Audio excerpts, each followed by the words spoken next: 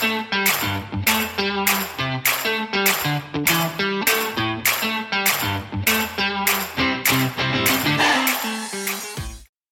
John, this is Kurt Schneider.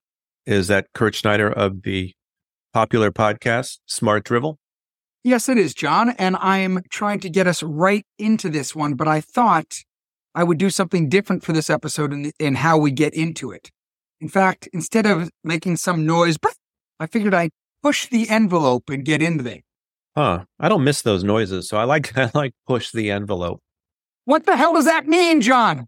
I think it probably does mean like fighter jets and the atmosphere and altitude. I think there's an envelope that you can safely fly in, and you don't want to push the envelope. Envelope or an envelope is something you put mail in. It doesn't exist in the sky. Have you ever heard of words that sometimes mean more than one thing? It's very popular in the English language. I've never heard envelope meaning a substrata of the atmosphere. Well, that gets us to today's topic of the episode. A long time ago, we did an episode on expressions that just don't make sense. And your first one you gave us was shit-eating grin. That definitely does not make any sense. I'd like to re-up on that one and assert that does not make any sense. Do you want to hear the definition or the origin of pushing the envelope? Yeah, because here's my question. The only way I could think of it is maybe like Bartleby the Scrivener in the dead letter office was pushing the envelope by sending it out to someone else instead of letting it just die. You know, there's a concept in the law where there's a mistake made in a contract. It's not what the parties intended. It just got written down wrong, and it's called a Scrivener's error. How about that? You know who wrote Bartleby the Scrivener? Herman Melville. Thought you were going to say Herman Munster there for a second. Yeah, no. What was Herman Munster's address? Oh, you must know this. 2 Itch Plaza. What year were you born? 1965. You grew up at the perfect time to have this information. He lived at 1313 Mockingbird Lane. That's great.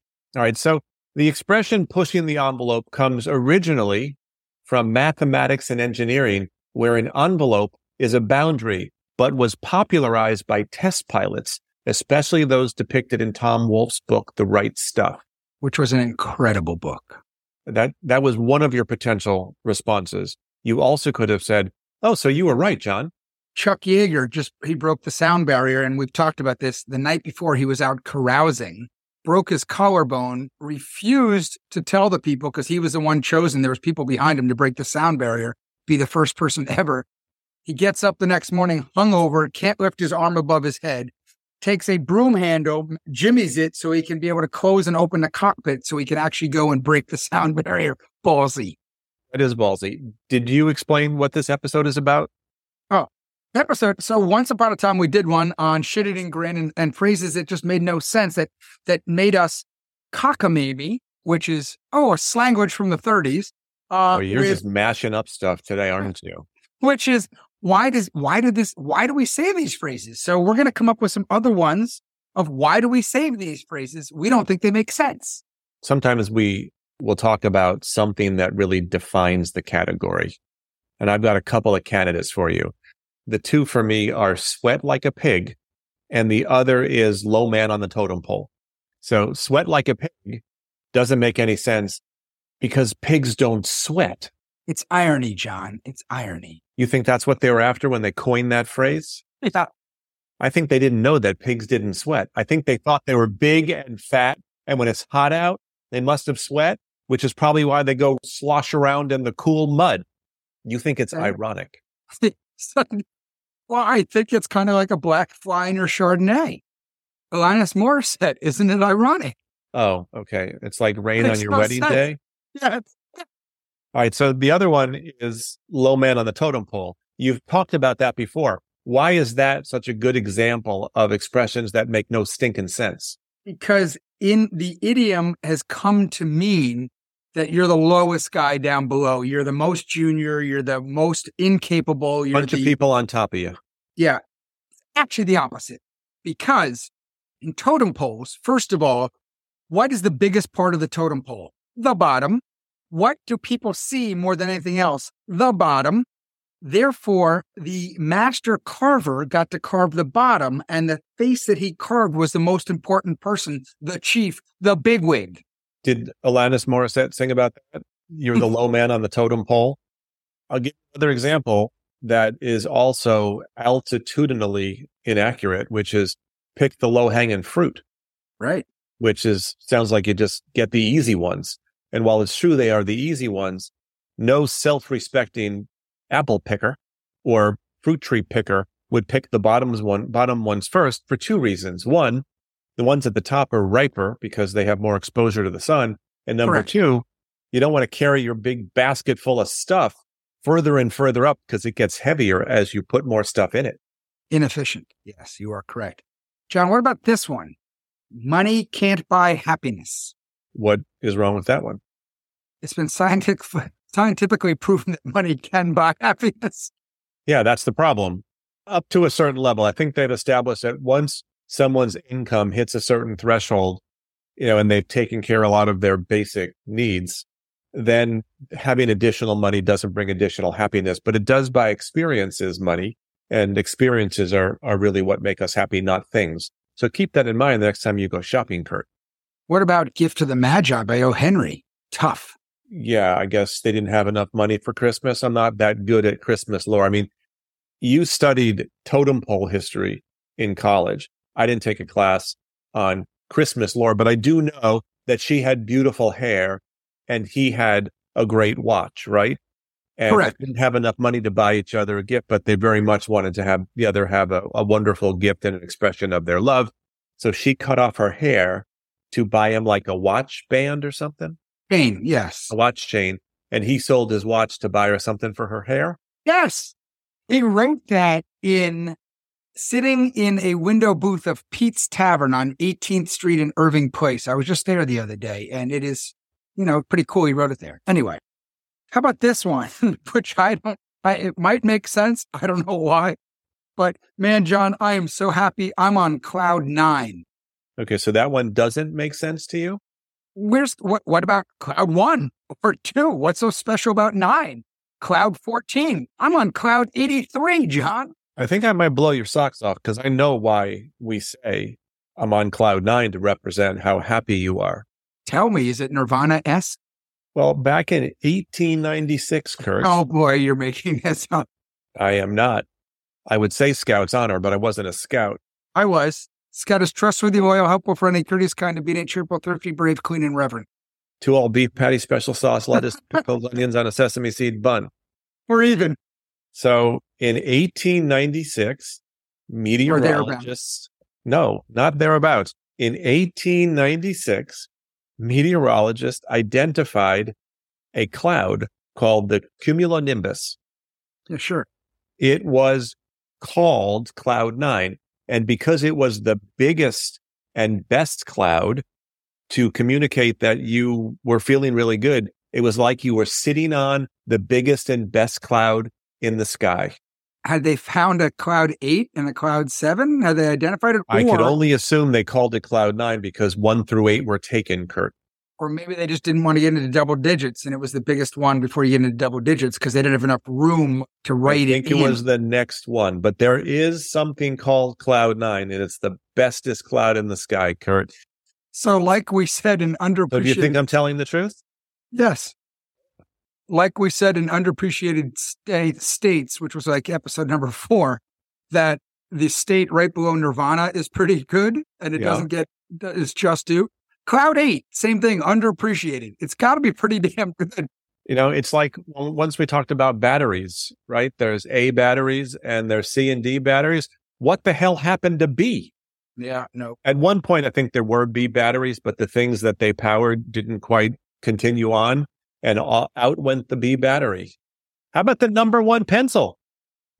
I have 2 expressions for you. They don't make sense to me.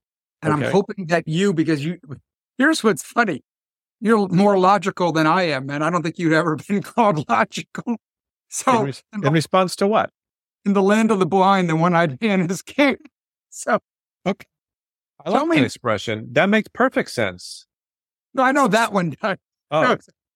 I'm just saying, in the subset of universe of you and me, you are Yes. you are the one-eyed king. That's why I hang out with people who are just a little bit more messed up in all the important attributes than I am, because I feel like I'm on the normal or the good side. I have a question for you. If you had your choice, this gets back to hypothetical 2 weeks ago, but if you had your choice to be Gulliver and go to the land of the Lilliputians and be the biggest one, or go to the land of the giants to be the smallest one, what would you rather be?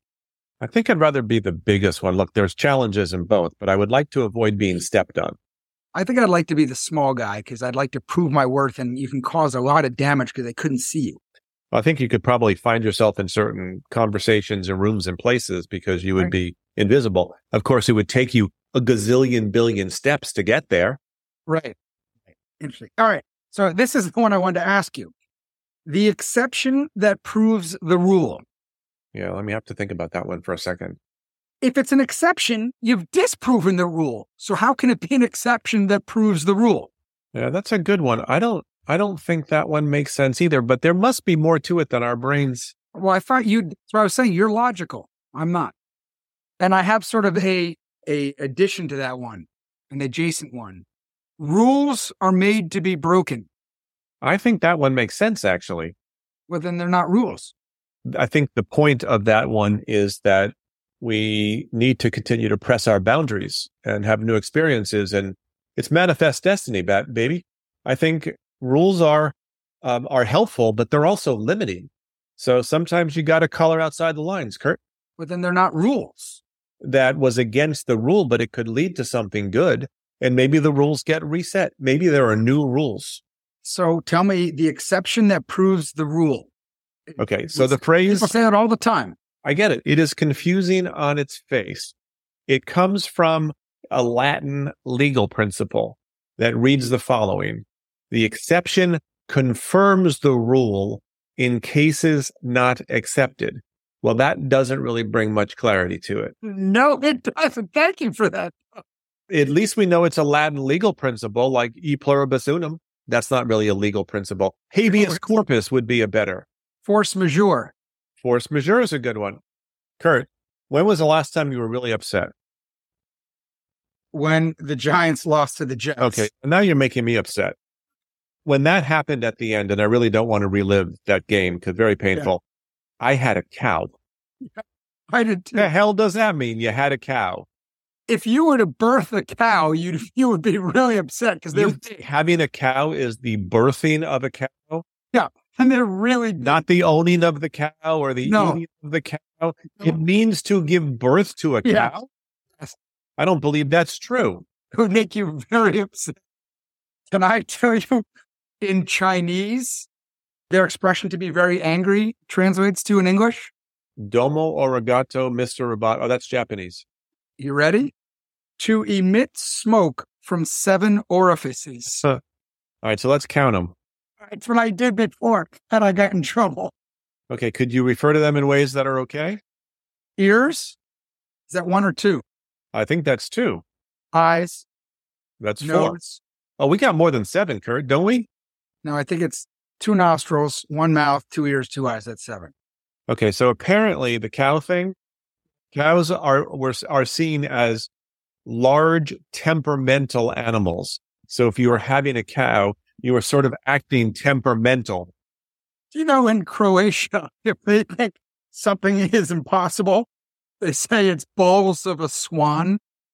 I don't think swans have balls. I guess that's impossible. There you go. Well, at least that one makes sense. You know what? When you're laughing like that, Kurt, you are cute as a button. Well, you know.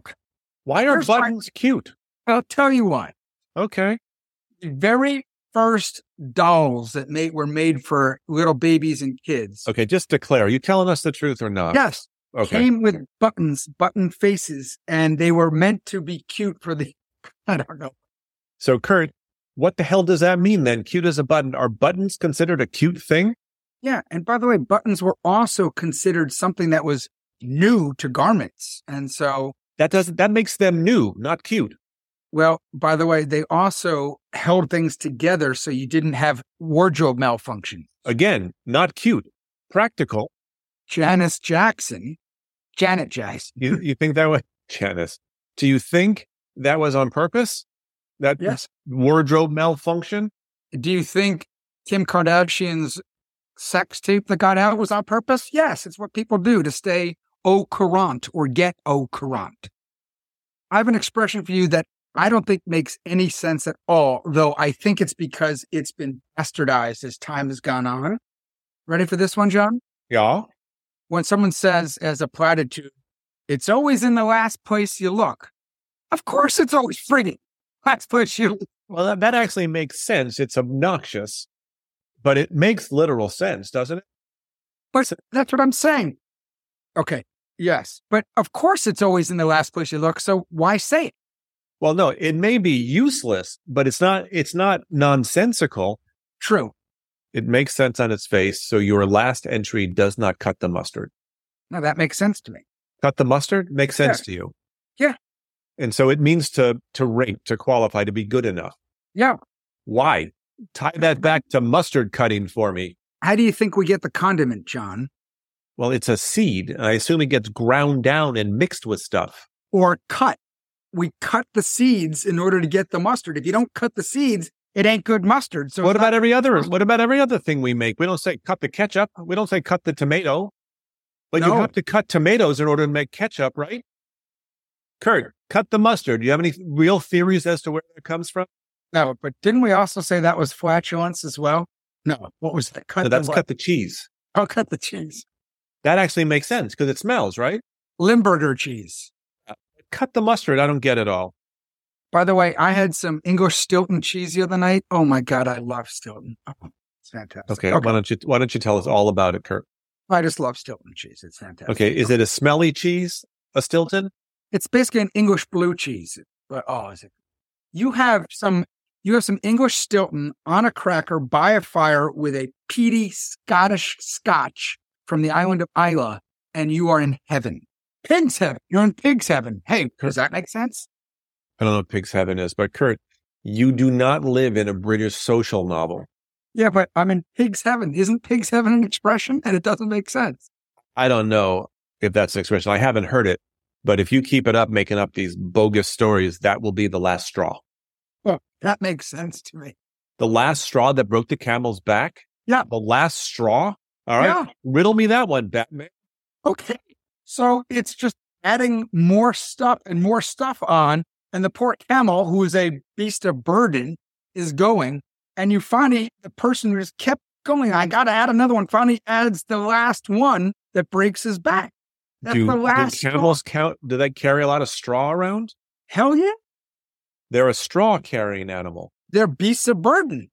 So basically, you added one more thing of that added weight. And at that point, Jenga, the whole thing fell down. Exactly. So, okay, I'm going to accept that even though you are a pathological liar when we press the record button on this podcast, not in real life, but somehow drivel comes out of all 7 of your orifices. Logical. Would you like to offer one? Yes. And this I'm one saving my best one for last, Kurt, and we have to get to our last ones in the next couple minutes. So here's one which you will really enjoy, being an English major and someone who enjoys the correct usage of words. All right. I will take it with a grain of salt, though. It does. There you go. It does not make sense when someone says, oh my God, that was a near miss. All right. Let me think about that for a second. A near miss, because it was a real miss. Yes. It was a near miss. I know, but it was a near, but I think it means it missed by a little bit. No. No. It means you miss getting hit by a little bit, but it's a near hit, not a near miss. That drives me crazy. You shred it, I accept your point, but I could see how it's another way of saying that just missed. But then say that. Okay, but there is more than one way to say things, Kurt.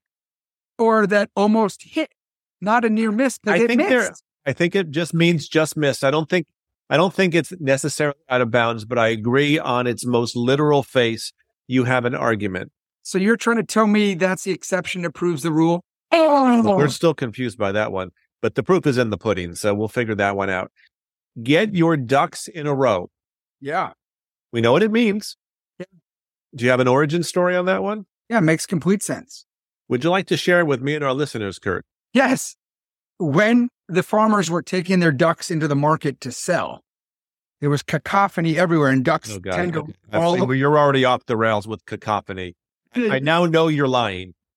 They go all over the place. And then Robert McCloskey wrote that great book about the ducks that went into Boston Garden. And we all read to our kids. I don't know that book.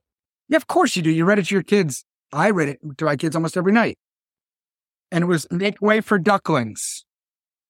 You want your ducks to be in a row because that way they're neat and they're going in family order.